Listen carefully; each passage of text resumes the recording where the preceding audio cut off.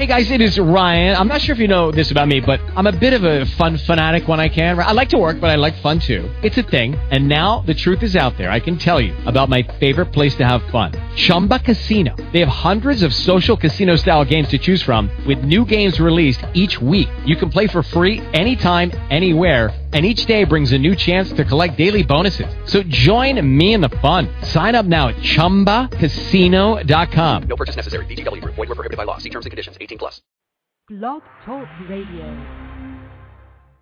More live fantasy sports radio than anyone on the planet. 7 continuous hours of football, baseball, basketball, and hockey action each Monday through Friday. Plus 7 hours of game day frenzy on Sunday. 30 shows in all from the best fantasy sportscasters in the business, like Craig Davis of FantasyFootball.com, the Audible Cecil Lamming, Paul Greco of Melnick and Greco Fantasy Sports, and the Fantasy Football guys Lyle Conkiel and Kevin Moore. The Fantasy Sports Channel, only on Blog Talk Radio. It's a schedule you can bet on. Friday the 13th in full effect. Now, I know this is Halloween theme, but this is a Friday the 13th I will never forget.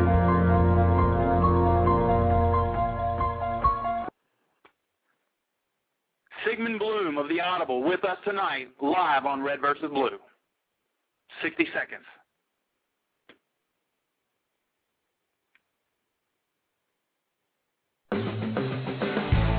One bleeds red, and one bleeds blue. 2 friends, one heated rivalry. It's intense. It's no holds barred. It's game time.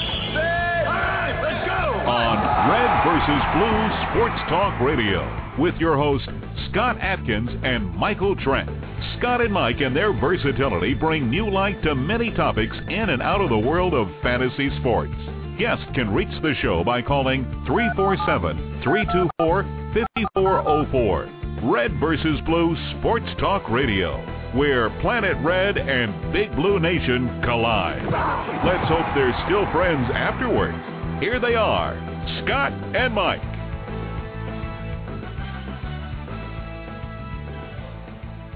Hey everybody, good evening. Welcome to another jam-packed edition of Red vs. Blue Sports Talk Radio, wherever you may be. Thanks for making us part of your night. We've had a wild Friday the 13th, and like I said in the intro there, yeah, that's Halloween theme music, but man, what a week. If you guys read any of the advertisements for this show, we mentioned a couple of things that we were going to talk about: Grand Theft Auto, AR-15s. I think we put guns as a key word, the lake. It was just a wild, wild night right as Friday the 13th kicked off. I know a lot of you guys were watching the basketball game last night. Syracuse took on UConn and went into 6 overtimes. And, Mike, to me, that was the biggest game that I've seen in the history of college basketball. You know what, Scott? That was amazing. I'm sitting there. When I got off work, I'm listening to it on the radio, and then I get home after a 45-minute drive from work to home, and it's on. And I'm like, you know, these guys can go to 7, 8, 9 overtimes. I don't care, because it was that much fun to watch. And I used to couldn't stand when they would say, well, I'm tired. These are 18 to 22-year-old kids. 18 to 22-year-olds. Yeah. But you know what? They were. And those coaches, Jim Boeheim, Jim Calhoun, they were tired. And it was an epic affair. It was one of the best college basketball games that will ever be at the Madison Square Garden.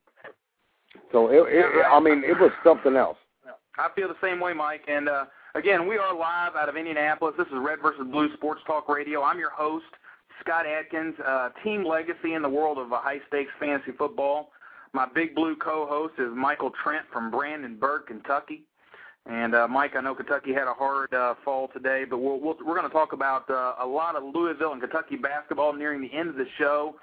We've got a special guest this week, Sigmund Bloom from the Audible and Draft Guys, one of the authorities that we like to think of on dynasty football, and we're going to talk the NFL Combine, the Pro Day. We've got a lot of questions that we want to ask Sig, but first, we want to talk about this Friday the 13th, man. And I'm sitting up watching this Syracuse-UConn game, and what a game! You know, overtime 1, overtime 2, overtime 3. Mike, I think the statistic was that Syracuse, as I'm watching this, did not lead at one point in any of the 5 overtimes until the 6th overtime.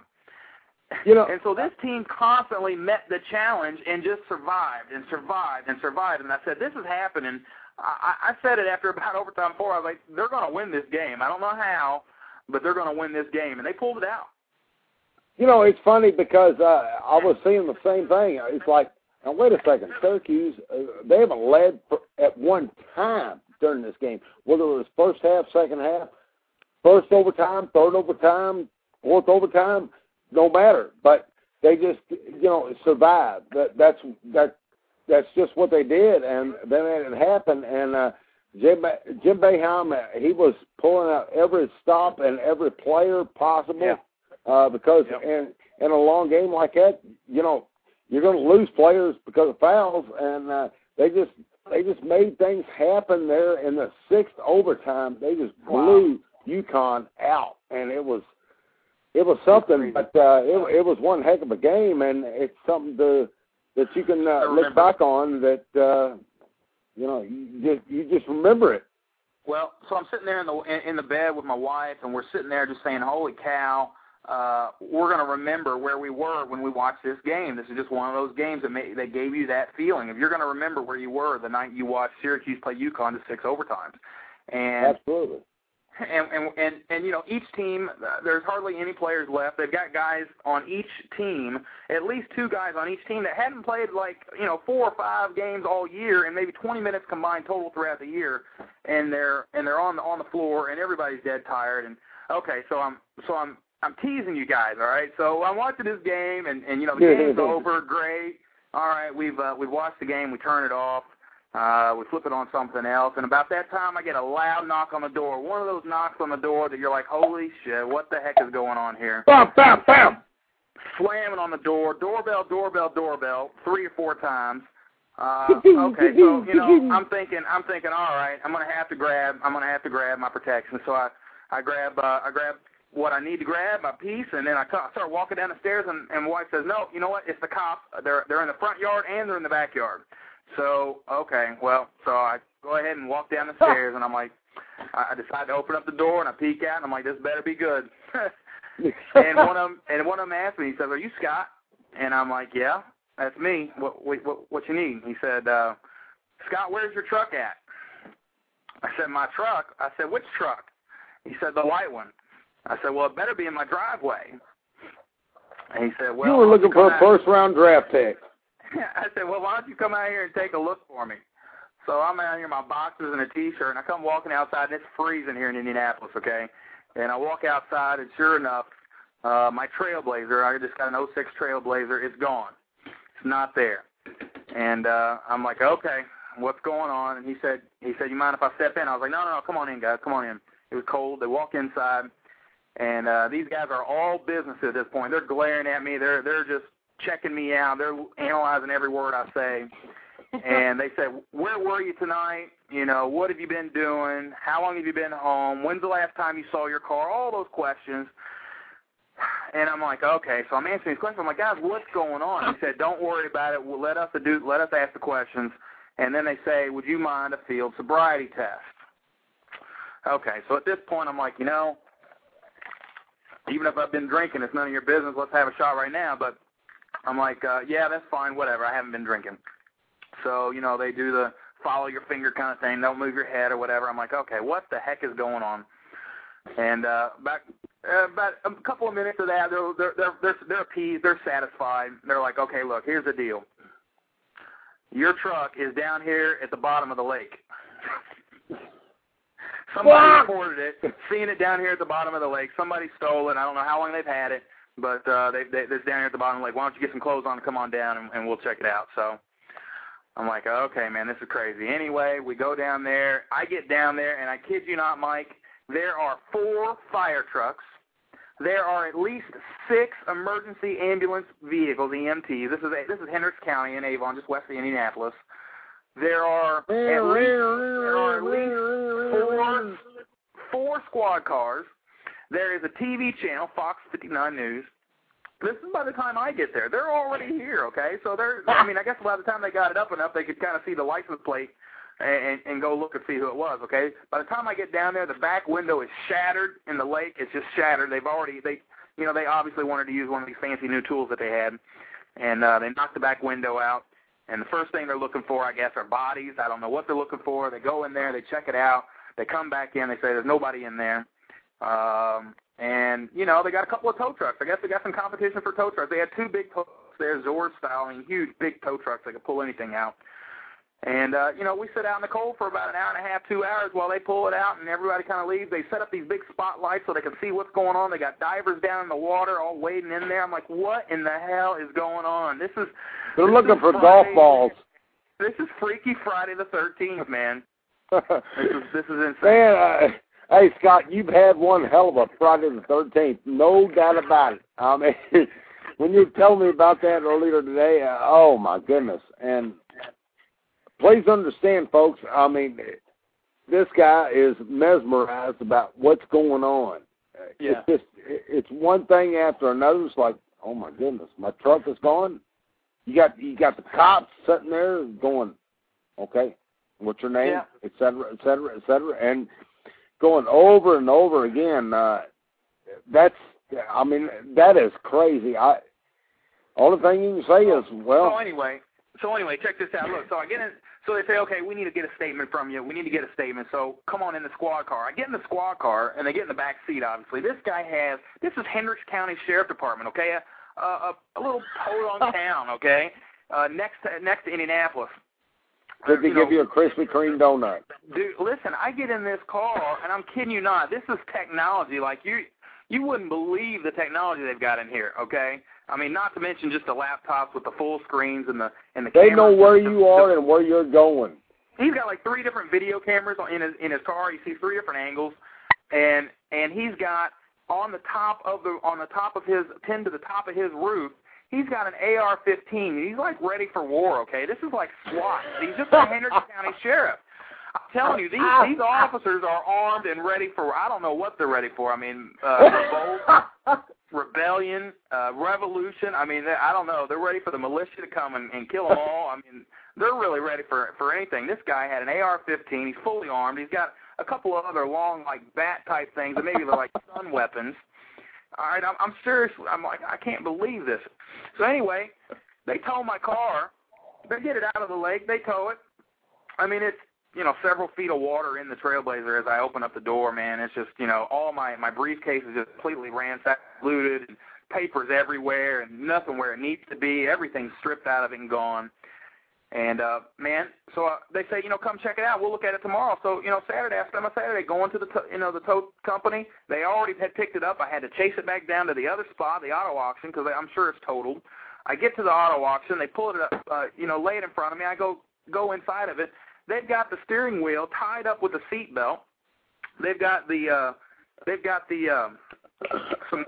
concrete brick laying on the gas pedal. Why am I laughing? They got a brick on the gas pedal where they just shoved it into the pond. And then, so I'm opening up trying to gather some of my stuff. I pull up the compartment, and there's a loaded .45 sitting right there in the console. There's a loaded .45 sitting in the console with full clip. And I'm like, okay, this is crazy. They did all this work, and they didn't even check, the vehicle. Anyway, we get there. He comes and he picks up the Glock or the .45, and then he's on his way. And I'm sitting here with a total Trailblazer. So that's the story. Well, one thing about it, Scott. One thing about it is, that really stinks. I mean, the whole deal. That's got to be so frustrating to go through that entire thing. Bob Knight will be the coach of Georgia. He will bring the kids up right. All right, man. Well, listen, we've got a lot to talk about. I spent the first 15 minutes on this Freaky Friday the 13th, and I've got a call from the 512, and I think that's Austin, Texas. our very own Sigmund Bloom. Bloom, are you with us? Yes, I am, and, I really don't know what to say about that story. I thought you were going to say maybe that Jimmy Hoffa was in your Trailblazer when they pulled it up, or one of the great all-time mysteries was going to be solved.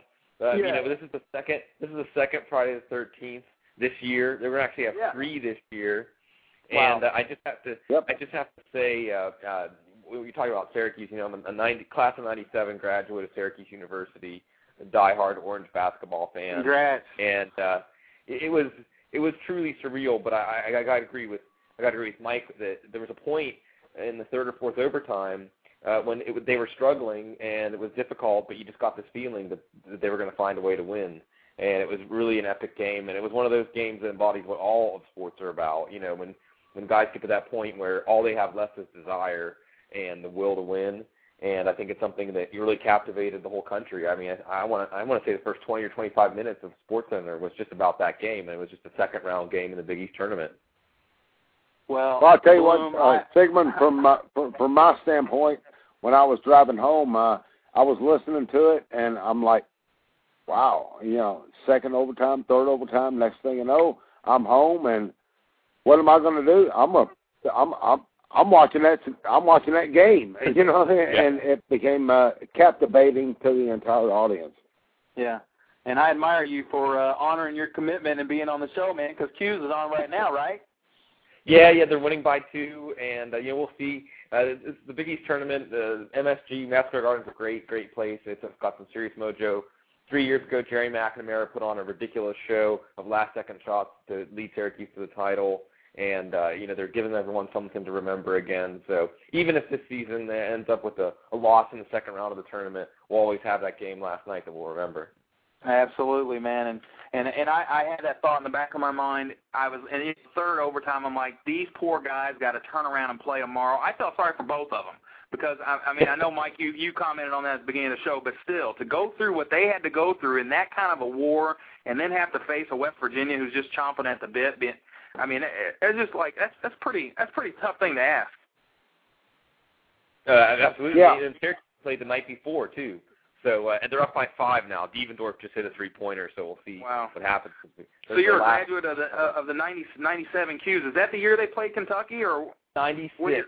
Yeah. Okay. It was. God, it got within 2 points. I'll tell you, if John Wallace hadn't fouled out, we were going to get Kentucky. We were going to get them. We had them. That was You're right, Sigmund. If Wallace didn't foul out, because that was your big guy down low, if he don't foul out, you're good to go. But we were able to overcome that. And but Jim Boeheim, what's your thoughts on Jim Boeheim? I mean, he's an icon in Syracuse. I mean, what's your thoughts? Yeah. Well, he's a dying breed, if you will, because this is a guy who went to Syracuse, was a graduate assistant in the basketball program, came up as an assistant coach, has been the head coach for, 35 years, I think, more. And he actually had a sort of change in his life before that national championship team with Carmelo Anthony, where he married a younger woman, he had his first child, it kind of mellowed him out, he loosened up. Mellowed him out. Yeah, and he really became a loose guy, and he's got that 2-3 zone, and it's kind of like what we see in football, where if you have clarity and you have a certain scheme and you have a certain way that you think the game is played, and you look for players that fit there, and you just train players to be the best players they can be in that scheme, then you can make it work no matter what, and that's how Syracuse has kept that level of excellence. And they're coming off a couple of back-to-back NIT years, but this year it's good. But Boeheim is really beloved, and it's a throwback, and particularly Syracuse is such a depressed area. Upstate New York is pretty depressed. I mean, these times every place is depressed, but the Syracuse basketball team really lifts a lot of spirits there. And I know last night we did a lot for that. There's so many things to say about what you just said when you talk about Jim Boeheim and his dedication to the university, to Syracuse, and what he's done. You don't see that happen very often, and that's pretty awesome. For what Boeheim's done, not only being a student at Syracuse, but being a player and now a coach, and he's gone through everything. He's seen every player. He's seen every player's excuse every player's personal problems, this and that, and he deals with them on a personal level, or he wouldn't be where he is now. And I give Jim Boeheim kudos for that. Yeah. Well, let's get talking. I mean, we've got obviously we've got that connection, Sig, because Patino and Boeheim have their history, and now here it comes again, very possibly tomorrow. I don't know what time that game is tomorrow night, but it's regardless of what happens, it's going to be a good one. Let's talk about these rookies coming up in this NFL draft, man. We've everybody's trying to sit here and figure out how valuable these picks are in dynasty football, and we've got a lot of guys on the table to talk about, and thank God for this younger class of running backs coming out, because without that we'd be in a whole lot of trouble. And there's one guy I want to start this conversation with, and we can take this wherever you want to take it. I've got a list of guys that I'd like to hear your feedback on, but the guy I want to talk about is Donald Brown. Okay, right. For some reason, I've just got this feeling about this kid, and it seems like he's impressing scouts at the combine.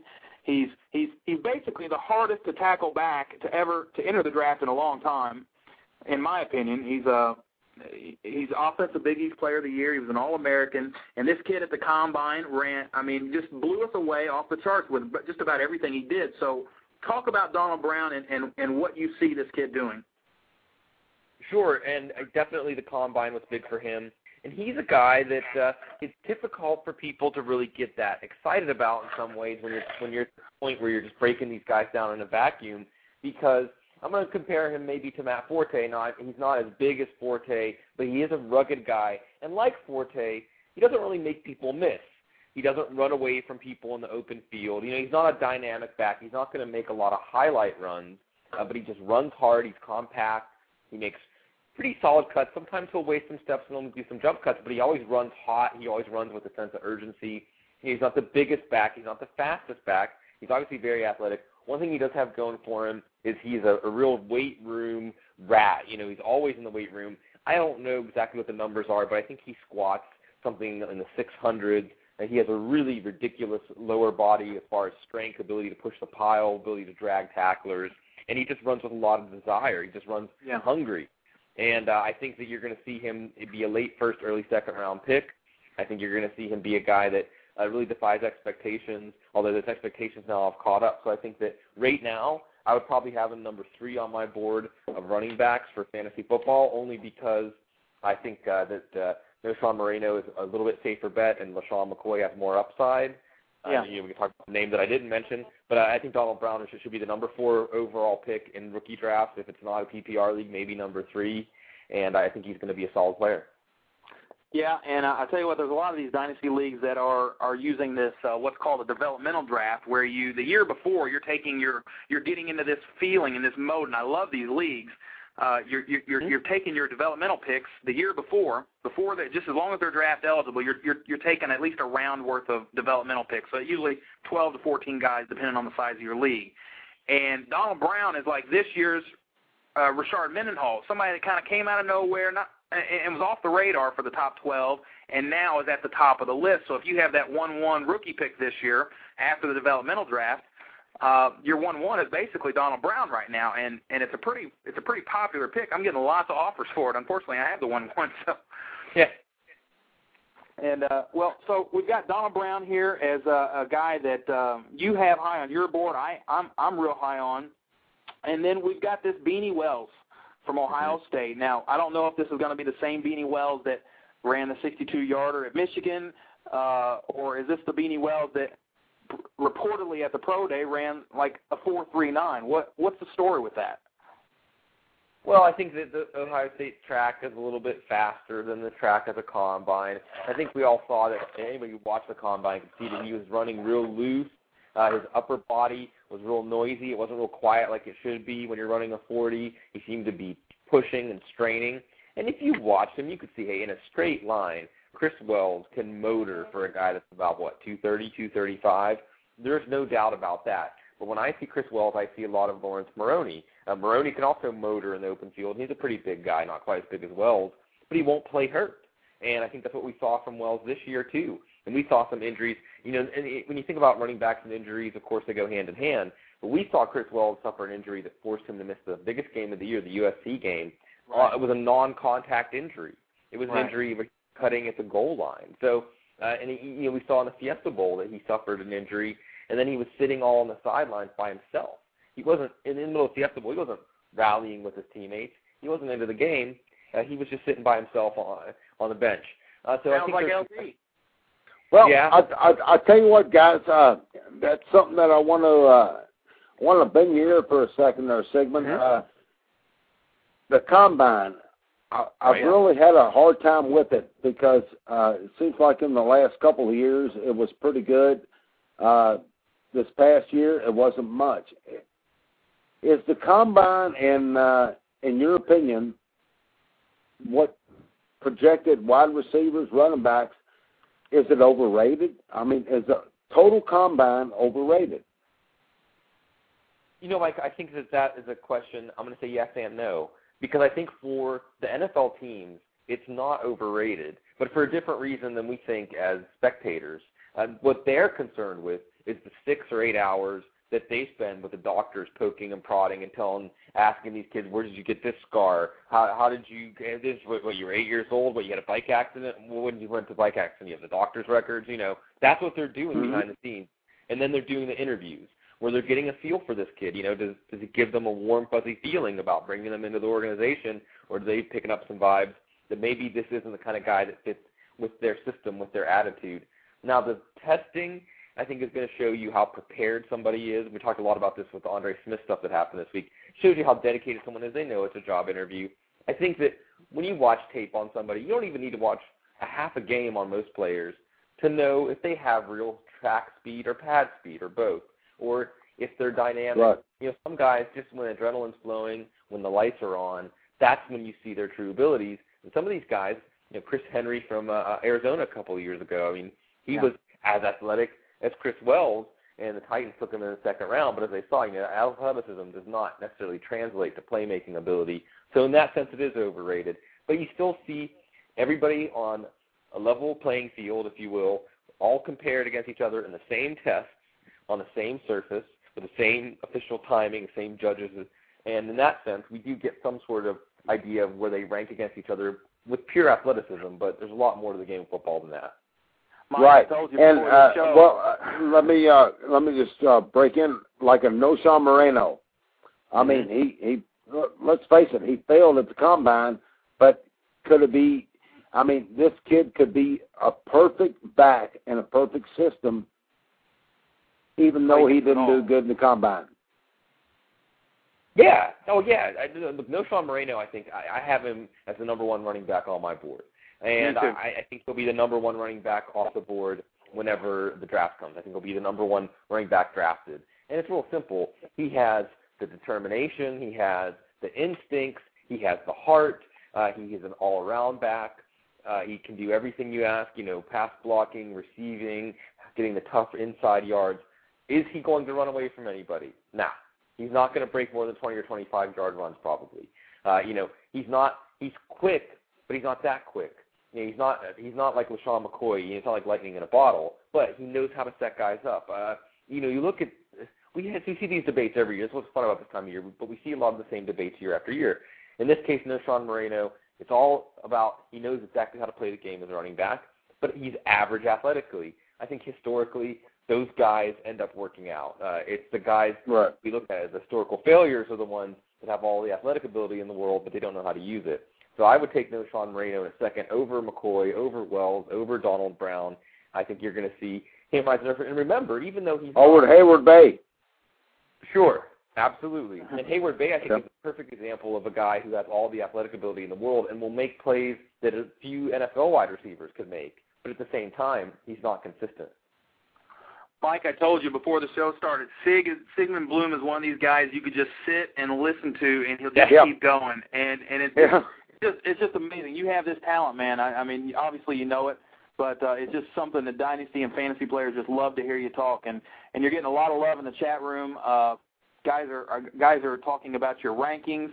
They're talking about the combine. Dead Sticks making in the comments saying he's really shying away from those guys that shoot up the board due to the combine. And then Daydrinker Josh comes on and loves Shady McCoy. And we're going to talk about Shady McCoy because obviously I've seen on a couple of boards here, and Josh mentions it, that Arizona is possibly a landing spot. Now, Shady has a March 17th pro day, and I'm just wondering, Sig, what's he going to show? Is he going to show the world that he's worthy of a first-round pick? I think so. I think that it actually worked out better for him that he didn't work out the combine. He was sick. He was about, I think, high 190s, which is not really the weight he plays at. And he wasn't, I do think that he might have run in the low 4.4s, maybe high 4.3s. I can tell you that he ran in the 4.2s as a high school player. Now, that was at a Nike camp where they kind of slant the track downhill a little bit. So, he's not a legit 4.2s guy, but he has the fifth gear. He has the breakaway speed. He's unbelievably dynamic in the open field. He is the kind of guy who is truly elusive. If anything, he's still learning how to use the immense physical talent he has. Now, Pitt rode him really hard. I think that what you're going to see with McCoy is he's also only 20 years old. His body's not really mature yet. I think that he would get turned into mincemeat if they threw him into the crossfire right away. Look what happened to Darren Fadden this year. He also came into the league really young. His body almost fell apart. 2 turf toes on both feet. That was happening to Fadden. So McCoy, he may have to wait a year or two before he gets up to speed, but I think the Arizona rumors are founded. I know for a fact that one of the people on the phone with him telling him to come into the NFL was someone else from the University of Pittsburgh who came into the league when he was young, Larry Fitzgerald. So I think that would make a lot of sense to reunite those guys. And I think that McCoy, if you're looking for the guy in this draft who could be special, who could be in that top 3, I call them the uber studs. Those players are like having 2 players in your lineup when you have them in your lineup.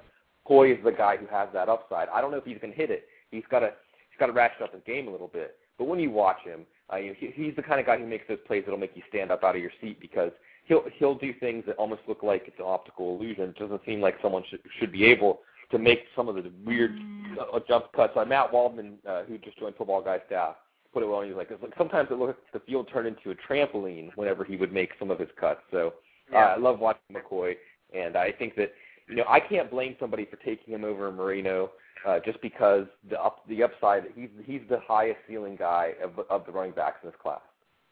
Well, Sigmund, I'd like to get your analysis about maybe last year's class, this year's class, and next year's class.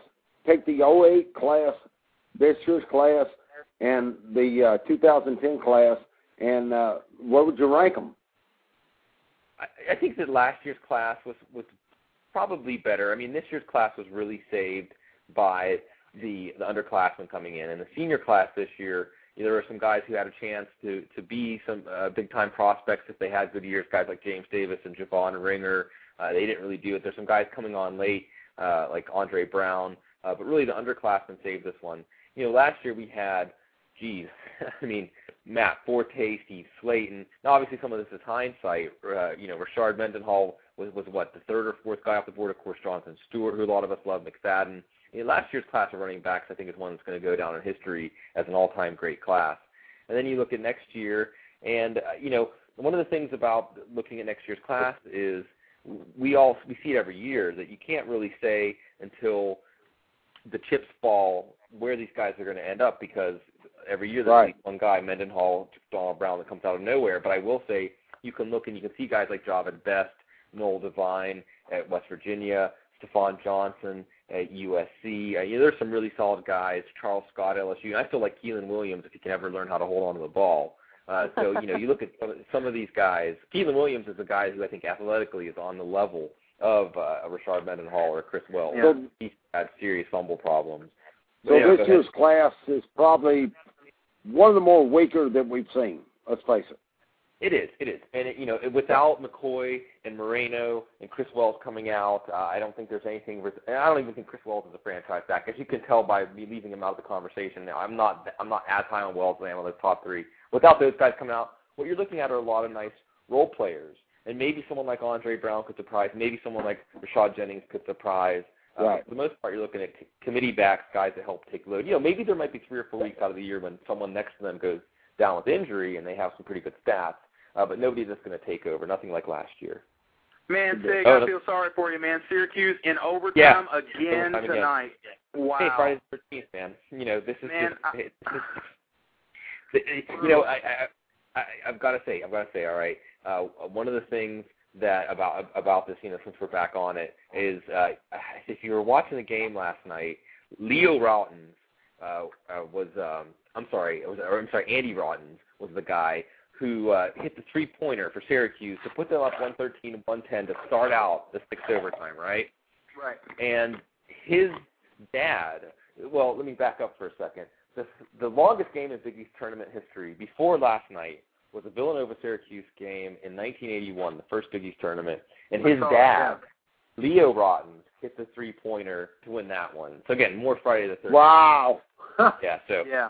I mean, it's of course, you know, the funny thing is all kinds of people who probably didn't watch college basketball all year who caught that game yesterday tuned in tonight to see what Syracuse was going to do. So, of course, they'd have to do something like this for an encore. Well, we're probably the only show in town that kind of blends college basketball to pro football and combine and pro day, just kind of all in together. It's one big conversation for us. And that's kind of how we like it. But I want to kind of get us back on point here, you know, with this McCoy, LaShawn McCoy. He's I had him as my one. I picked him as my 1-4 developmental pick last year. ahead of DeMarco Murray and a couple other guys there that were just kind of in the conversation at the time. And I'm hanging on to this kid, and I really like what I see. And I'm kind of like you. I think he's in that discussion. But I know the hard thing that dynasty players have to get their heads around if they want to win and compete is not sitting there and not necessarily just making the right pick when you're on the clock, but anticipating what this guy is worth. And obviously makeup of your team is pretty important, but where do you rank a McCoy or a Well or a Moreno or a Brown, three guys that we have very high on our list this year? Where do we rank them in terms of what kind of back would we give up, or what kind of receiver would we give up at this point? I mean, would you give up a Clinton Portis? Would you give up a Reggie Bush? Would you give up a Joseph Adai for one of those guys? And so that's go ahead. I think that's the right question to be asking. No, I think that's the right question to be asking. And one thing I do want to say as far as rankings, I will be. Syracuse just went up 65, 63. I will be putting out the first top 20, the top Boom 100 on Monday. A lot of people have been asking me about it, and we've been thinking of Draft by TV, our passion project. But then the Boom 100 will be coming out, so you'll see how these guys rank against each other. But ranking them against the current players, I think, is a great question. And I do think you pretty much hit the break point because Clinton Portis, Reggie Bush, Joseph Adai, those are my 17, 18, and 20 running backs. I'll toss another name out there, LaDainian Tomlinson, Ryan Grant. These are the guys in that kind of range. And I think these are the guys that you're looking at. And I'll say it comes down to this, because this hobby that we do, this thing that we love so much, it comes down to your gut feelings, right? And if you watch Donald, if you watch LaShawn McCoy, if you watch LaShawn Moreno or Chris Wells, or in your PPR league, you watch Michael Crabtree, or even, maybe even, if you start three wide receivers, no PPR, Crabtree gets into the conversation, and you just feel like you have that certainty that this guy's going to do it, then you have to pull the trigger. You always want to go down with your beliefs. And I think that range that you talked about is exactly where, you're going to get 2 or 3 more good years out of Portis, maybe 1 or 2 more good years, maybe 3 out of Tomlinson. Adai could become a role player at this point. Reggie Bush, we're not sure about his knees at this point. These are the guys where if you're going to pull the ripcord, now it's time to pull the ripcord, because we brought up LaDainian Tomlinson sitting on the bench. And I have to say, and I made a post about this in the Shark Pool about a year ago, about this time when I traded Tomlinson for Frank Gore and Zach Miller, and a pick that ended up being the 5th overall pick this year. Because I said, just seeing him on that bench, I felt this sort of voice in my head say, it's time to trade LaDainian Tomlinson. And I think that obviously to get for him now is a lot less than we get for him then. I think the same thing is going to happen with Clinton Portis. I think the same thing might be happening with Brian Westbrook. For that matter, I think Brian Westbrook could be a guy that you see Moreno or McCoy end up in the Philadelphia Eagles uniform at the end of draft weekend. So Westbrook could be a guy who's headed for a big drop in value. So if you're mulling trading Westbrook for a 1-2 or a 1-3, Portis for a 1-2 or 1-3, and you believe in these running backs, I would say you pull the trigger. Yeah, I agree with you. I think those are the types of guys you try to trade, the guys that have a definite end in sight And if you can make a run at the title, it's always nice. But if you can reload and afford the ability to reload and still compete, timing is everything in dynasty. And I mean, we've left out the big name here for a reason, because I want to talk about Michael Crabtree, the stress fracture in the left foot. It's obviously how serious of an injury is this, and how concerned should we be? Because I know Oakland has their sights on him. I'm sure it's what Jamarcus wants, but what's the situation with this injury to Crabtree? Well, he did the smart thing. He had the surgery. They were talking about he was going to run in his pro day and then have the surgery, which really was pointless. Syracuse went up by 5 with 2:16 left. They went and he had the surgery. I'm watching it right now. I'm on it, Sigmund. And I'll say this, okay? He did the right thing, and this is all very reminiscent of Adrian Peterson a few years ago when he ended up falling to the 7th pick because he had a broken collarbone. And something about NFL teams, that if they can't watch you run and do your thing, there's just a sense of security that they lose, because really Adrian Peterson should be in the Cardinals uniform, or they had a chance to take him at the 5th overall pick. They took Levi Brown instead, And I think with Crabtree, there's going to be teams looking back on that have that same thing. I think if people pass on him in the rookie draft, I think you have the number 1 pick in the PPR league. It's Crabtree. If you watch him on tape, he is an extremely rare prospect. I don't care if he ran a 4.7. You can see him run away from guys on the open field. You can see him run guys over in the open field. He attacks the football. He reminds me of Brandon Marshall, basically. He attacks the football like he's making an interception. He runs angry. He runs like a running back. As long as you don't have the character of Brandon Marshall. Yeah, exactly. No, and that's, why did Brandon Marshall fall to the 4th round? We're obviously seeing some of that. So I think that, Michael Crabtree is going to be a 90 or 100 catch guy. He's the only guy to ever win back-to-back Biletnikoff awards, and he did it as a freshman and a sophomore. So, I don't know what there was left for him to prove, and it's all there on tape. He has ridiculous ball skills. He's an unbelievably strong runner. He's reminiscent of Anquan Bolden at times, the way he runs in the open field, and he just plays like he just plays like he's out there to club heads, basically, which is something very rare in a wide receiver. So I totally endorse Crabtree. I hate to use the term can't miss, because those are things that we can rewind and play this about a year from now, and Crabtree's like on Charles Rogers Lane or something like that, and it'll sound really stupid. They're always can't-miss guys.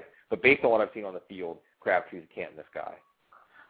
Well, I'm going to put another name right up there in his category, Jeremy Maclin. Every time they see him, he's the best player on the field. He had a 4.4, 3.40 thereabouts. I don't know about the timing, but and I'm hearing these talks about this MRI. I don't know what's going on there, but he seems like a perfect fit for the Jets. Oh, he does. And you mentioned Crabtree to the Raiders, and in my latest mock draft over draft guys, I put Darius Hayward-Bay, the pick to the Raiders, over Crabtree. I had Crabtree fall to number 8 to Jacksonville, only because we know from history that nothing is more important to the Raiders, to Al Davis, than the 40 time, and the fact that there's no 40 time for Crabtree, and that Hayward-Bay burned a 4.3. Don't be surprised. Don't be surprised if Davis makes that call, because it's well documented that speed is basically the number 1 thing. Everything is secondary to that in the scouting report. But Macklin's an interesting guy. I compare Maclin to somebody like Ted Ginn. Now, he's bigger than Ginn. He's thicker than Ginn.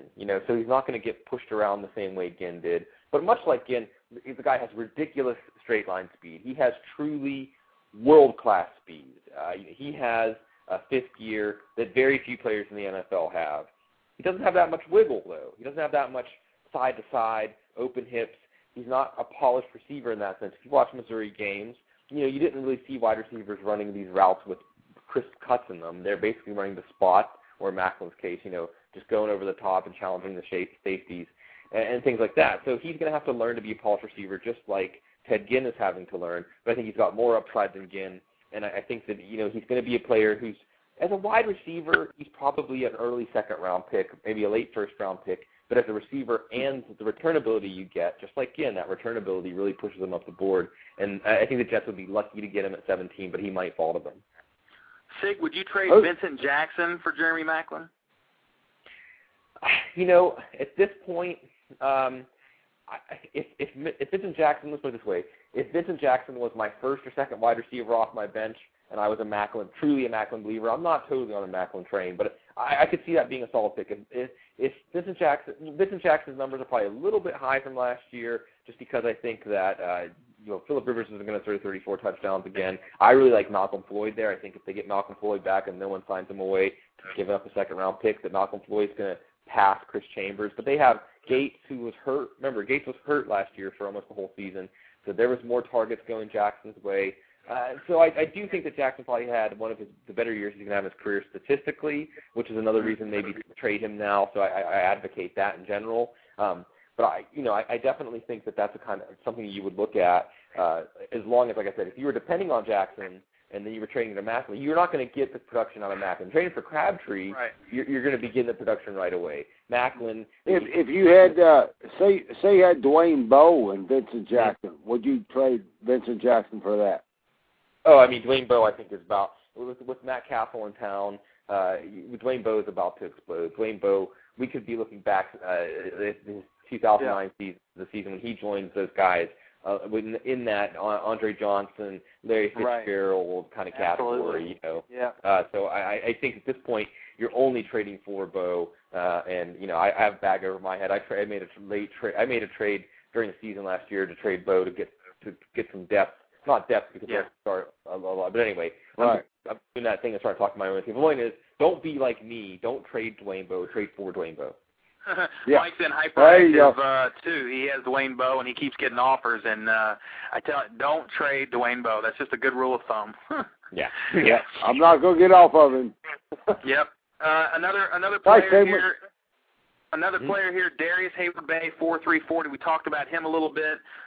If you want to talk Hayward Bay, or even a name, an obscure name like a Johnny Knox from Abilene Christian. He was a late second, and he's just blowing it up in Indy. And scouts heard how fast he was, but until they saw him run and catch the ball, he's running like 4.29s, 4.3, 4.40s. This kid seems to be skyrocketing up the draft board, kind of like Greg Jennings did. Yeah, I think that he's about a fourth, fifth round pick at this point, which is a guy that when we were covering him at Texas versus the Nation, he wasn't even draftable on a lot of people's boards. You can go to draftguys.com and check out his profile if you want to see this guy. But what we noticed about Johnny Knox right away was he looks like one of those guys that the ball controls him. In El Paso, the wind can howl up there. We saw a 3-0 bowl game this year because the wind was so bad in El Paso. And the wind was like a invisible hand pushing the ball left and right. And his body would just naturally move with it, like the ball was remote controlling him. And then we saw that straight line speed. And you can see all this stuff in his profile. And, he's definitely a guy I think that you're seeing rocket up boards. And as far as Hayward Bay goes, I would compare him. Let's toss Chris Chambers. I mentioned him. Let's toss Plaxico Burress out there. You throw him an easy pass within his frame. The hands are inconsistent. They come and go. You make him make some sort of twisting, acrobatic catch over the shoulder, two guys undercutting his legs, and he finds a way to make it. So that's the kind of guy he's going to be. He's going to be inconsistent, but he's also going to be a guy who makes plays that few guys can make. And I think Hayward Bay is probably going to end up being a top 15 pick before it's all said and done because he's so rare. But we've got a lot of great wide receivers at draftguys.com to talk about. I mean, Jarrett Dillard's, I think, a guy. Talk about Greg Jennings. I think Jarrett Dillard is the guy who could be this year's Greg Jennings. It is draftguys.com is the website where you can get all the action and all the advice from Sigmund Bloom and all the guys there at NFL, draftguys.com. And you guys are doing Draft Guys TV as well. And these some of the technology you guys use was first top notch, man. When I first saw the videos and the way you guys were using that, I mean, it was really impressive stuff. You guys, everybody listening has to check that out if you haven't already. Most of our listeners, Sig, are high-stakes fantasy players. Most of the time, I would say about 70% of our audience are high-stakes fantasy players. So they're probably familiar with you. And a lot of these high-stakes fantasy guys aren't dynasty guys, but they're getting the fever, and they're coming in slowly, and they really didn't pay a lot of attention to college, and now a lot of them are coming on board and saying, hey, what's this dynasty thing all about? And I think dynasty high-stakes is the next kind of evolution of high-stakes fantasy football. So We'll see if that comes about, but I know the interest is definitely picking up with some of the high-stakes event operators, and so that's why we want to introduce Dynasty football to a lot of this audience. Any other guys, Mike, that you wanted to ask Sig about? And I tell you, in the chat room, they're asking for sleepers. They're asking for who's the Eddie Royal this year. What I was just, I was kind of curious as to if he knows any more about the deal with McDaniels and Jay Cutler in Denver and what's going on there, because let's face it, what we hear is it's pretty volatile. So I'm not sure, and plus you got 30 seconds to go, and Syracuse is still up. So I'm keeping track of that too. By 2, yeah. Well, I have to. For those kind of questions, I would definitely always defer to Cecil Lammy, who co-hosts Audible with me, and he covers the Broncos. His version of the story basically was that the Broncos weren't shopping Cutler, and it was only when Castle became available that Josh McDaniels fielded the phone calls, and it was really something they were only looking at when Castle was available, which makes a lot of sense. I mean, McDaniels knows that Castle is going to run that offense true to its conception. He's going to know the terminology. Castle could become a coach, basically, and teach everybody else there the offense. But really, they weren't looking to trade Cutler in any other kind of trade, and Cutler had his feelings hurt. And I understand that this kind of stuff kind of happens all the time, but usually quarterbacks are they're tactful enough to keep that stuff out of the public eye. Cutler's kind of a shoot from the hip, just say whatever's on his mind. And I think that that's something that he probably wishes he hadn't done at this point. But I think that it's going to be something that blows over. I think that this is just new kid in town kind of stuff. I remember when Mike Tomlin came into town for the Pittsburgh Steelers, my beloved Steelers, he let go of Joey Porter and then rankled Alan Fanica's feathers. So that's just how it goes. The new guy has to kind of... That's just kind of the way things go when a new kid, quote, new kid on the block comes to town. So, absolutely. Sig, in one word, I want you to describe these quarterbacks here that are coming out, because I don't want to devote a lot more than that to these quarterbacks. Some of them are worth the word. Yeah. Stafford. KG. Sanchez.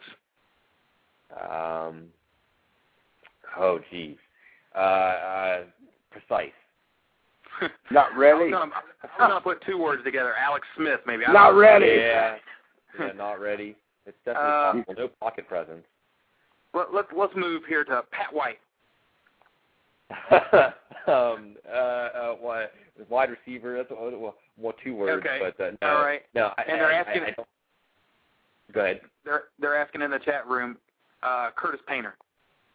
For Curtis Painter, I would just say a pro. I mean, there's 2 words, but it's one quality. He's pro ready. He's a guy that can actually step in and play. I'm not sure he's going to be a starting quarterback, but he's smooth. I'm going off of the 1-word rule, but I think that something's going on in Purdue where that system helps guys know the kind of decisions they have to make in the NFL, throwing the ball in small windows, anticipating routes. I think Painter's really underrated. Ada North, Sigmund, the game is over. Syracuse moves on. Oh, man, that is not the team I wanted to play, but okay, all right, I'll take it. How to BMAC. Yeah, Patino and Boeheim, and, we'll see. Scott versus Sigmund. Wow. Yeah. Well, the Louisville could end up getting a third number 1 seed for the Big East this year. It's going to be reminiscent of, we're looking like, 23, 24 years ago when the Big East had 3 of the 4 number 1 seeds. So we'll see. Yeah. Great year for the Big East, though. I think that's going to happen. Let's talk about. Let's switch gears a little bit. Again, we're still in the dynasty discussion with Sigmund Bloom of the Audible and DraftGuys.com. Deshaun Jackson, Donnie Avery. Talk about one or both of these guys and what you see as their. Are they going to continue on those hot streaks? I think that Avery will. I think that, remember, Avery was playing with that stress fracture in his hip or something like that, I think. And I see him as a guy, as long as the quarterback play is there, that he's going to be a burner. Deshaun Jackson, I'm not 100% sold on. I see him as a good guy, like when McNabb's plays break down, things like that. But we have a couple of guys on Draft Guy TV that are those kind of wide receivers. Jared Dillard was one, and I said I would compare him to Greg Jennings. I think if you watch the Jared Dillard profile at DraftGuys.com, you'll be pretty sold on him. Deion Butler's another one. And, there used to be a time if you were a 5'10", 180, 175-pound wide receiver, you were too small. And all these wide receivers who broke out last year were the too small guys. So I think that NFL teams are going to give the smaller wide receivers a longer look this year. I honestly think Dillard can be a starter in the NFL and a very good one. Talk about 2 more guys at the running back position, Felix Jones and Pierre Thomas. Yeah, Felix Jones, the word is he's going to get more touches, and everybody saw when he had the ball in his hands, he was dangerous last year. I mean, he could take any touch to the house, and I think it would be a good thing for Marion Barber that he'll be getting more touches because Barber's the finisher, remember? And Barber was a top 10 back when Julius Jones was getting a lot of carries, over 200 carries. Barber will be fine. I really think that, Felix Jones is a guy whose value is only going up. Pierre Thomas maybe is a sell high right now. We kept hearing about LT. If he was going to leave the Chargers, the Saints are going to be interested. I wouldn't be shocked. In my latest mock, I almost put Noshawn Moreno to the Saints at number 14. I don't think they're sold on Pierre Thomas. He had a good finish to the year, but they gave him a shot at the beginning of the year, and he didn't really seize it. He's solid, but he's the kind of guy that you can improve from. And I think that they're going to have a chance to improve from him with their first or second round pick. So I think Pierre Thomas could be on thin ice. That being said, if he gets through to the beginning of the year without any competition, he's going to be a valuable player. So they're pretty much sold on Reggie Bush being in the slot, and they're going to have somebody behind Pierre Thomas maybe? Yeah, I think so. I think that we're going to see, I still think Aaron Stecker has looked as good as Pierre Thomas when he was healthy. That doesn't really to reflect on Thomas as much as that in that role that Thomas has had, a lot of guys could be productive. So I wouldn't be surprised if you see them maybe go after somebody who gets cut early in training camp, or you see them maybe try to develop a 5th or 6th round running back. I think that the New York running back situation is far from settled. Yeah. Sig, if there's one guy in this, I'm going to bounce back here to the draft class. I just go back and forth all night. It's Friday the 13th. If there's one guy that epitomizes enigma for me, it's Percy Harvin. Mm-hmm. I've got a dynasty team in the Backyard Brawl. It's called All Percy all the time. It's a guy that I was really high on. And what do you see him? What is his role in the National Football League? I really can't say, Scott. I don't know because this is a guy who's coming into the draft as a wide receiver, yet if you watch the combine, he didn't run routes. He didn't run the gauntlet. He didn't do what the wide receivers are doing. Most of his good plays were out of the backfield at Florida from a running back position. So I don't know what you do with a guy like that. Maybe he can be a wildcat quarterback. You can have some special plays for him and things like that. Maybe he develops on the same path as somebody like a Devin Hester. But I think that he's far from being a polished wide receiver. I left him out of the first round of my mock just because I think that teams are going to look at him and say, yeah, what do we do with him? So I agree. And another guy, you mentioned that he was in the draft, I think another guy is Mike Goodson out of Texas A&M, because if you watched him back in his freshman year, he looked indistinguishable from Reggie Bush. He was unbelievably dynamic, and things just went downhill from there with injuries and falling out with the coaches, and he pretty much had to leave Texas A&M. It wasn't his choice to leave this year. That being said, we know that he's got the juice. We know that this guy can get it done. So he's another one who could be out of the league in a year or two, or he could return to form and be a starter in the NFL. Sig, we've got just 2 minutes left. I want to give the floor to you, and we appreciate you coming on and talking Dynasty with us and this Combine and the Pro Day.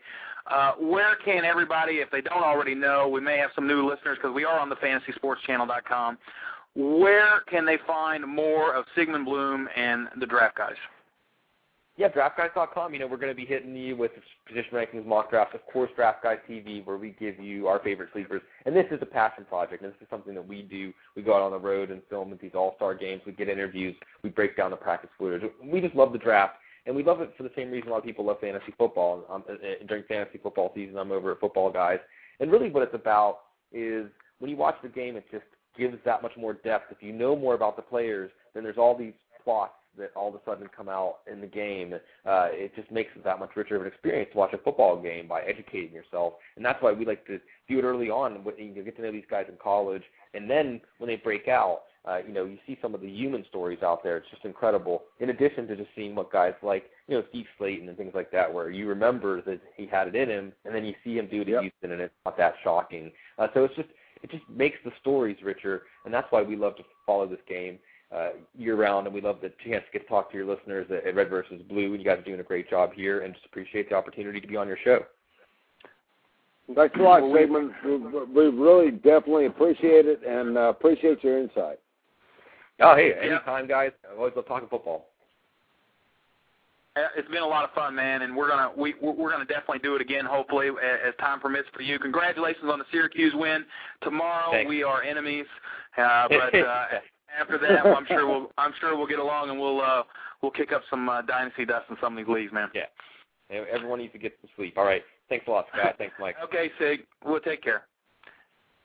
Guys, that was Sigmund Bloom of draftguys.com and the Audible. You guys can always find him. He's getting ready to release his top 100 where he mixes those rookies in along with the dynasty players. For all you guys, we're going to come right back with college basketball, Louisville and Kentucky news. We're going to bring on Dr. Dish, our affiliate in Louisville, and we'll be back for the available podcast. The show's going to be over here in about 15 seconds. So, Mike, hang tight with us. We'll be back next week. See you next week. Sounds good. Thanks, guys. You've been listening to Red vs. Blue Sports Talk Radio, where Planet Red and Big Blue Nation collide. With your hosts, Scott Atkins and Michael Trent. Please join us next time.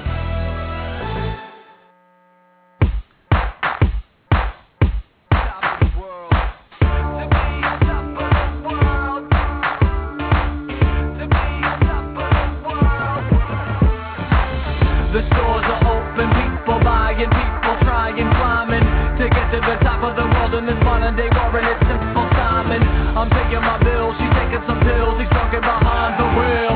Actors acting, rappers rapping, trapped in a drug of a deal. Homeless are looking for meals, the thief is still looking to steal. You chasing the money, you're chasing, you praying for marriage, romance and your honey. I'm searching, but where does it end? I'm leaning on calling a friend. I'm running and running for someone to lend me a hand or to help me ascend. To be a top of the world, gotcha girl. It's what you wanted, what you want, it's what we're living for. To be a top of the world, gotcha girl. It's what you wanted, what you want, it's what we're living for. Mike, that's my theme song for the Louisville Cardinals this year, and well, I've also got this too. You know, considering we've taken the Big East. I love it. Not a big Freddie Mercury fan, but committed no crime and bad mistake. I've had a few. I've had my chance and kicked in my bed, but I got through. I need to go on. We are the champions, my friend, and we'll keep on fighting. Okay. Till the end. Switchboard went down.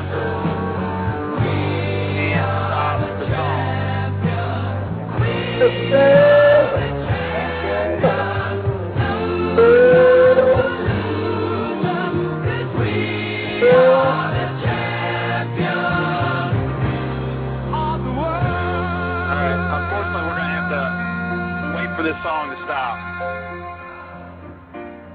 So let's just sit back and enjoy. I've taken my vows. Everybody else can fast forward. You brought me fame and fortune and everything that goes with it. I thank you all. But it's been no bed of roses. No pleasure. And the game tomorrow is going to be intense.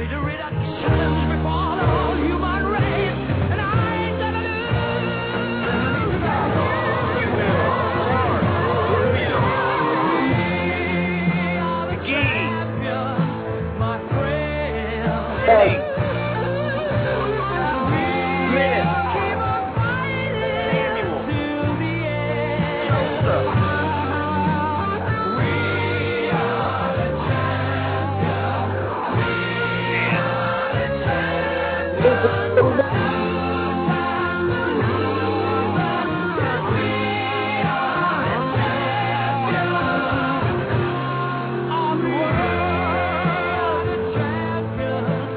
friend.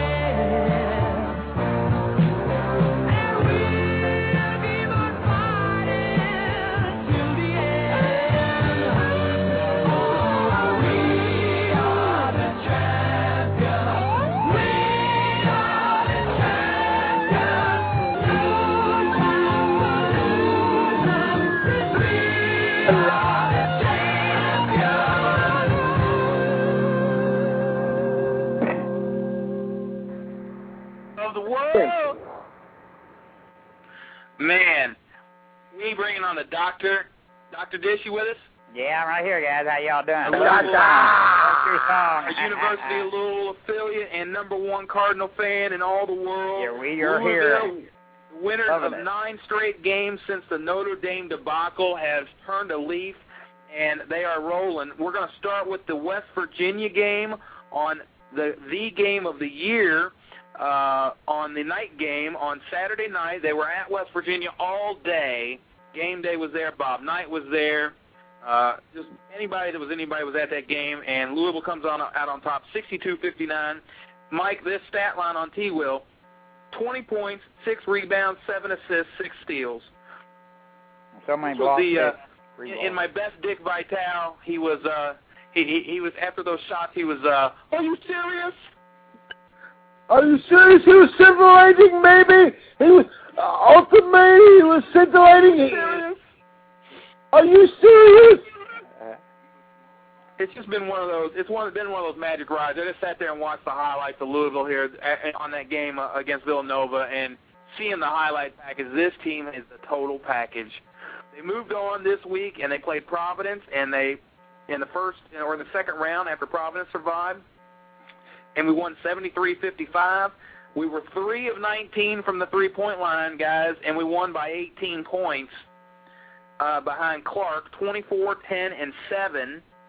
24-10 and 7 for Clark, and Samuels 22-7 and 5. 10 of 14 from the free throw line. It's just another day. We're 3 of 19 from the three-point line, and we beat Providence by 18. Okay, we had a bad day, and we still won by 18. We're sitting here complaining, and we still won by 18.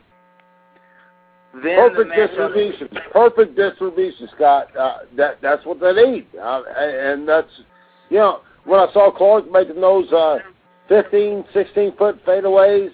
Yeah, I'm looking at. I'm going. Wait a second. This team, they've got the total package.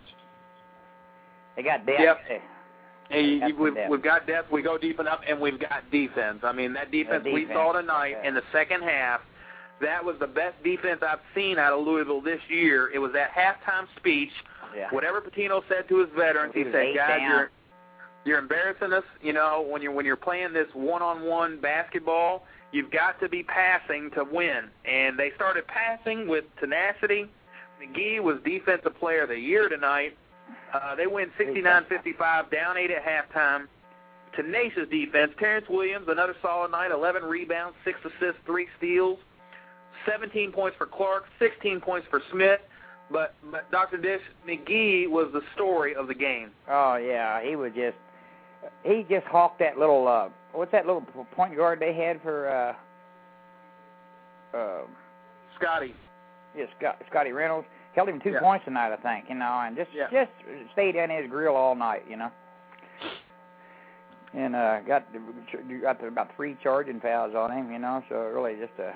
Well, hopefully he can do that to Devendorf tomorrow night. Yeah, did you see that shot just getting on Devendorf? He made that shot last night at the end of regulation that didn't count. It would have won it for him. Did you see that shot he made right before halftime? Yeah. Tonight. A 65-footer, wasn't it? It went in and counted, though. Yeah. 3/4 length before, just a line drive that went in. I wanted it to count, but at the same time, I knew what the refs were going to do. If it would have meant that UConn would win the game, I don't think you reverse that decision. Yeah.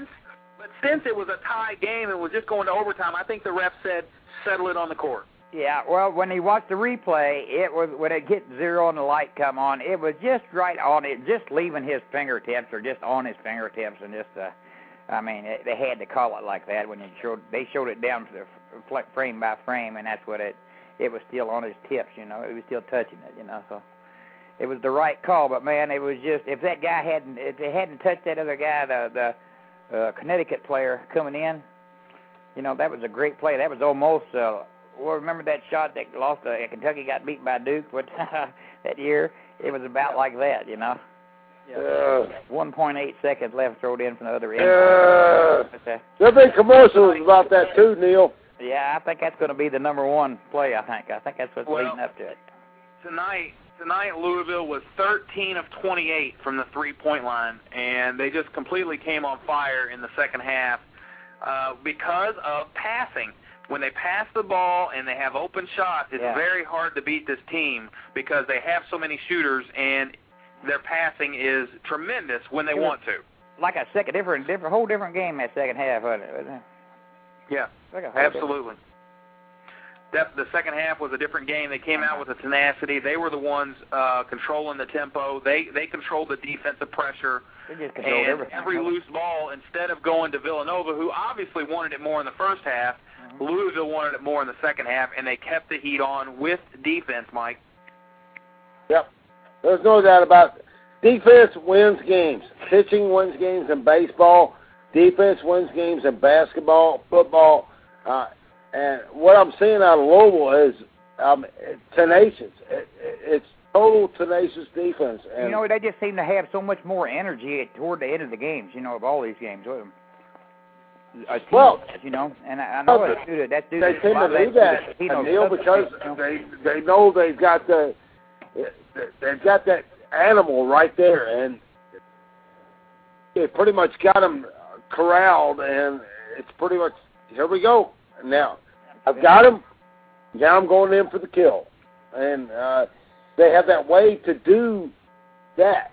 And, there's not many teams in the nation that can do that. They're still talking like, I'm hoping we win tomorrow, but they're still talking, and I think, dang, if we win tomorrow, I don't see how they can keep us from getting number one seed, but they're still saying that we might not get a number one seed. A lot of them are still talking. They're wrong. They're wrong. I don't know. Well, they keep acting like we had an easier schedule. I thought, everybody in the Big East, there's 16 teams in the Big East, and everybody plays everybody once, home and away, or everybody plays everybody once this year. So that was 15 games, and then they played three other opponents. They played twice, and they played home and away on those three. So, last year we had a really rough draw, had a real tough draw, and this year Connecticut and Pittsburgh had to play twice, which Pittsburgh won both times. And somehow they seem like Connecticut and Pittsburgh, and they lost last night, both of them, and they in their first game. It's a no-brainer to me, Neil. The bottom line is, was faced, other than the Notre Dame hiccup, which they had, which teams had. Other than that, they lost to UConn, but, they played them good. They have met every challenge back and forth, whether it be at home or on the road. Yeah, I think they've met every challenge. Seniors on the team. So, in my opinion, Louisville is the number one seed. You got Louisville, North Carolina, and Memphis. I'm afraid is. But they're saying if Memphis wins tomorrow, that they're going to take one of them spots. Now, Memphis will be the number one seed. They don't play nobody at all in that Conference USA. I know that. But Tulsa, what the heck? They ain't really. They were beaten. Well, who's it going to beat? Oklahoma. Oklahoma just. They had their Oklahoma State. They got 4 or something here. So, you can't make anybody out of the SEC a number one seed. It's got the ones they're considering, there are two they're considering. They're really saying Memphis is the one that's really, they think that's one. But that's who it's got to be. Number one. I just don't think they deserve a number one for their competition. I don't either. But who else is it going to be?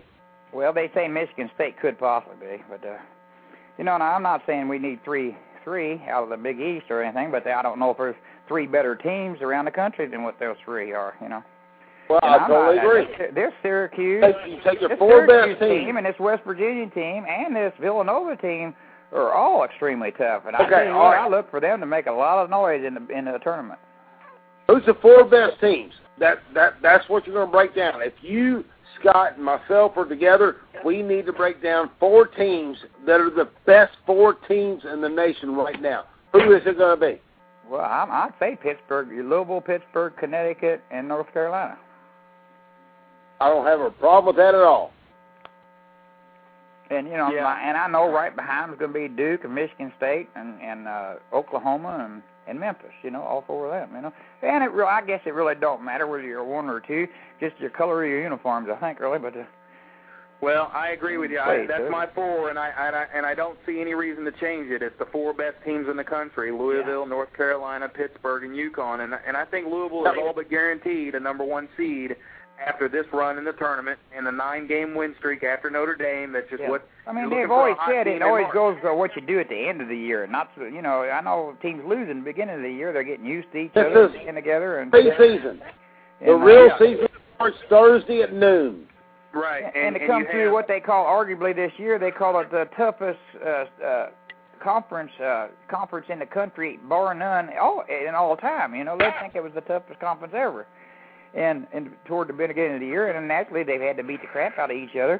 And Louisville's only lost twice now, albeit they beat Notre Dame once, and they lost to Notre Dame after they come off a 7-game losing streak. You know, but they was, you know, Notre Dame earlier in the year had like a 50-game winning streak at Notre Dame. And they was rooting for us that night. We fell in there, boy. I mean, they were hot that night, hitting everything with the. Hey, Dr. Dish, I hear a new hobby is sweeping Kentucky, the state of Kentucky, and that's knitting. Knitting is a popular hobby right now with the state of Kentucky. What's that all about? Your shirt. Yeah, I think I've heard something about that. I don't know nothing about it. Clue me in. Well, I hear a lot of Kentucky fans aren't even going to watch this knitting take place, but I won't. The NIT? Yeah. Nope. Not in tournament. Not in tournament. Well, you know, I'll tell you what, I think really the NIT is really going to be a great tournament this year for the teams that are going to be in it. There's a lot of Bill, please, stop. Yeah, back up from the TV a little bit there, bud. Let's back up from the ledge. We're not going to be watching the NIT. If we are, we've got a problem. One thing Elvis did, Elvis Presley, he did a long time ago, when he saw something on TV he didn't like, he shot it. Yeah. Of course, I don't own a gun, but I would do the same thing. I will not watch a single game of the NIT. I never have. I didn't last year or the year before or the year before that. Yeah, I do not watch NIT. I don't watch it much. I mean, I just until it gets down to the last few games, you know. But it's interesting to see who. I'd rather watch women's basketball. Yeah. Well, that ain't worth watching. That UConn team, if you watched anything about them this year, that UConn women's team is awesome, man. Yeah. Yeah. Well, guys, look, man. You know, we could talk a little bit of Kentucky, but I think that just depresses the Big Blue faithful. So I think we just. It does, because we got a frog-eyed coach and a guy that looks like a frog, and it's. Mike, when you lose 9 of your last 13, you know. I'm going to go on record as saying I will not watch the NIT because I wish I had Tubby back. Because Mike, Tubby may make. Go on record. Do you support the firing of Gillespie? Well, yeah. Well, but hold on. I'm going to go on record. You got to give him another year or two to get some people in there. No, exactly. That's where I'm going. I still support Gillespie. Tubby knew he didn't leave him. He cannot coach. He's not a leader. You got to have a leader to do that. All right. Well, you heard it there first, gang. But hey, that was what an awesome interview with Sigmund Bloom, man. Yeah. Yeah, it was cool.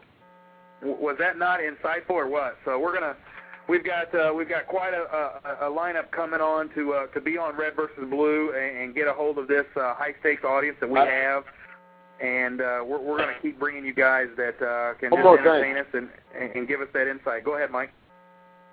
Are we talking football, UK football next week? Just kidding. We're gonna talk a little bit of March Madness next week, and a lot of March Madness next week because everything's going to be on the line, and hopefully Louisville is still playing. If they get beat by a 16 or a 15 seed come Friday night, then I think we'll just cancel the show. Yeah, I concur. So, all right, gang. Well, this has been fun. We appreciate all of our listeners. You can obviously visit us on thefantasysportschannel.com. You can download us to your iTunes, to your iPod or your MP3 player, and you know, we just enjoy doing this for you guys, and we hope to have everybody back next week. So, for Mike and Dr. Dish, we're gonna say go Cards, go Cards. And can't believe I said that. Hey, thanks, catch Glenn Beck tonight. The replay. The replay is you got to catch Glenn Beck on Fox News. Oh, well. Recorded it's Saturday at 9 o'clock as the replay. Saturday at 9. And did you guys get a chance to see the jockey show on Friday night? No. I caught a little bit of it. I didn't get to see much of it. You're missing the series of the year, man. You're missing it. Okay. Jockeys is the stuff. So, especially for you guys that are ready for getting ready for Derby coming up in May, which is all of us. So that'll be fun. One more thing. Do a Derby show. Good races coming up right now. Yeah, we got to do a Derby show. Yeah, sure do. Hey, we can do that. We got to get some more races in here. They're getting ready to go start going a mile and an eighth now. Some of these races start being a mile and an eighth, so we're getting a. Nobody might not listen, but well, we're going to do it anyway. Derby pick this year. You got one favorite going or anything, or there's one running tomorrow that freezing fire. Tampa Bay, isn't it? Yeah, I think so. Yep. Yeah, well, I'm not there with you yet. I'm still rooting for Big Brown. Yeah. Yeah, you got Old Fashioned. I think he's looking to be the favorite right now, and that's early favorite. Hey, Scott, thanks for that book by Cohen. I'm going to get it, and not going to get it. I've already got it, and it's going to be good reading material on the way down to Florida. I'm looking forward to that stuff. Have a blast with it, man. Good leadership stuff. All right. Red versus Blue. We'll see you next week. All right. Bye, guys. See you, Scott. See you, Neil. Bye. Bye. Judy was boring. Hello. Then Judy discovered ChumbaCasino.com. It's my little escape. Now Judy's the life of the party. Oh, baby, mama's bringing home the bacon. Whoa, take it easy, Judy. The Chumba life is for everybody. So go to ChumbaCasino.com and play over 100 casino-style games. Join today and play for free for your chance to redeem some serious prizes. ChumbaCasino.com. No purchase necessary. Void where prohibited by law. 18+ terms and conditions apply. See website for details.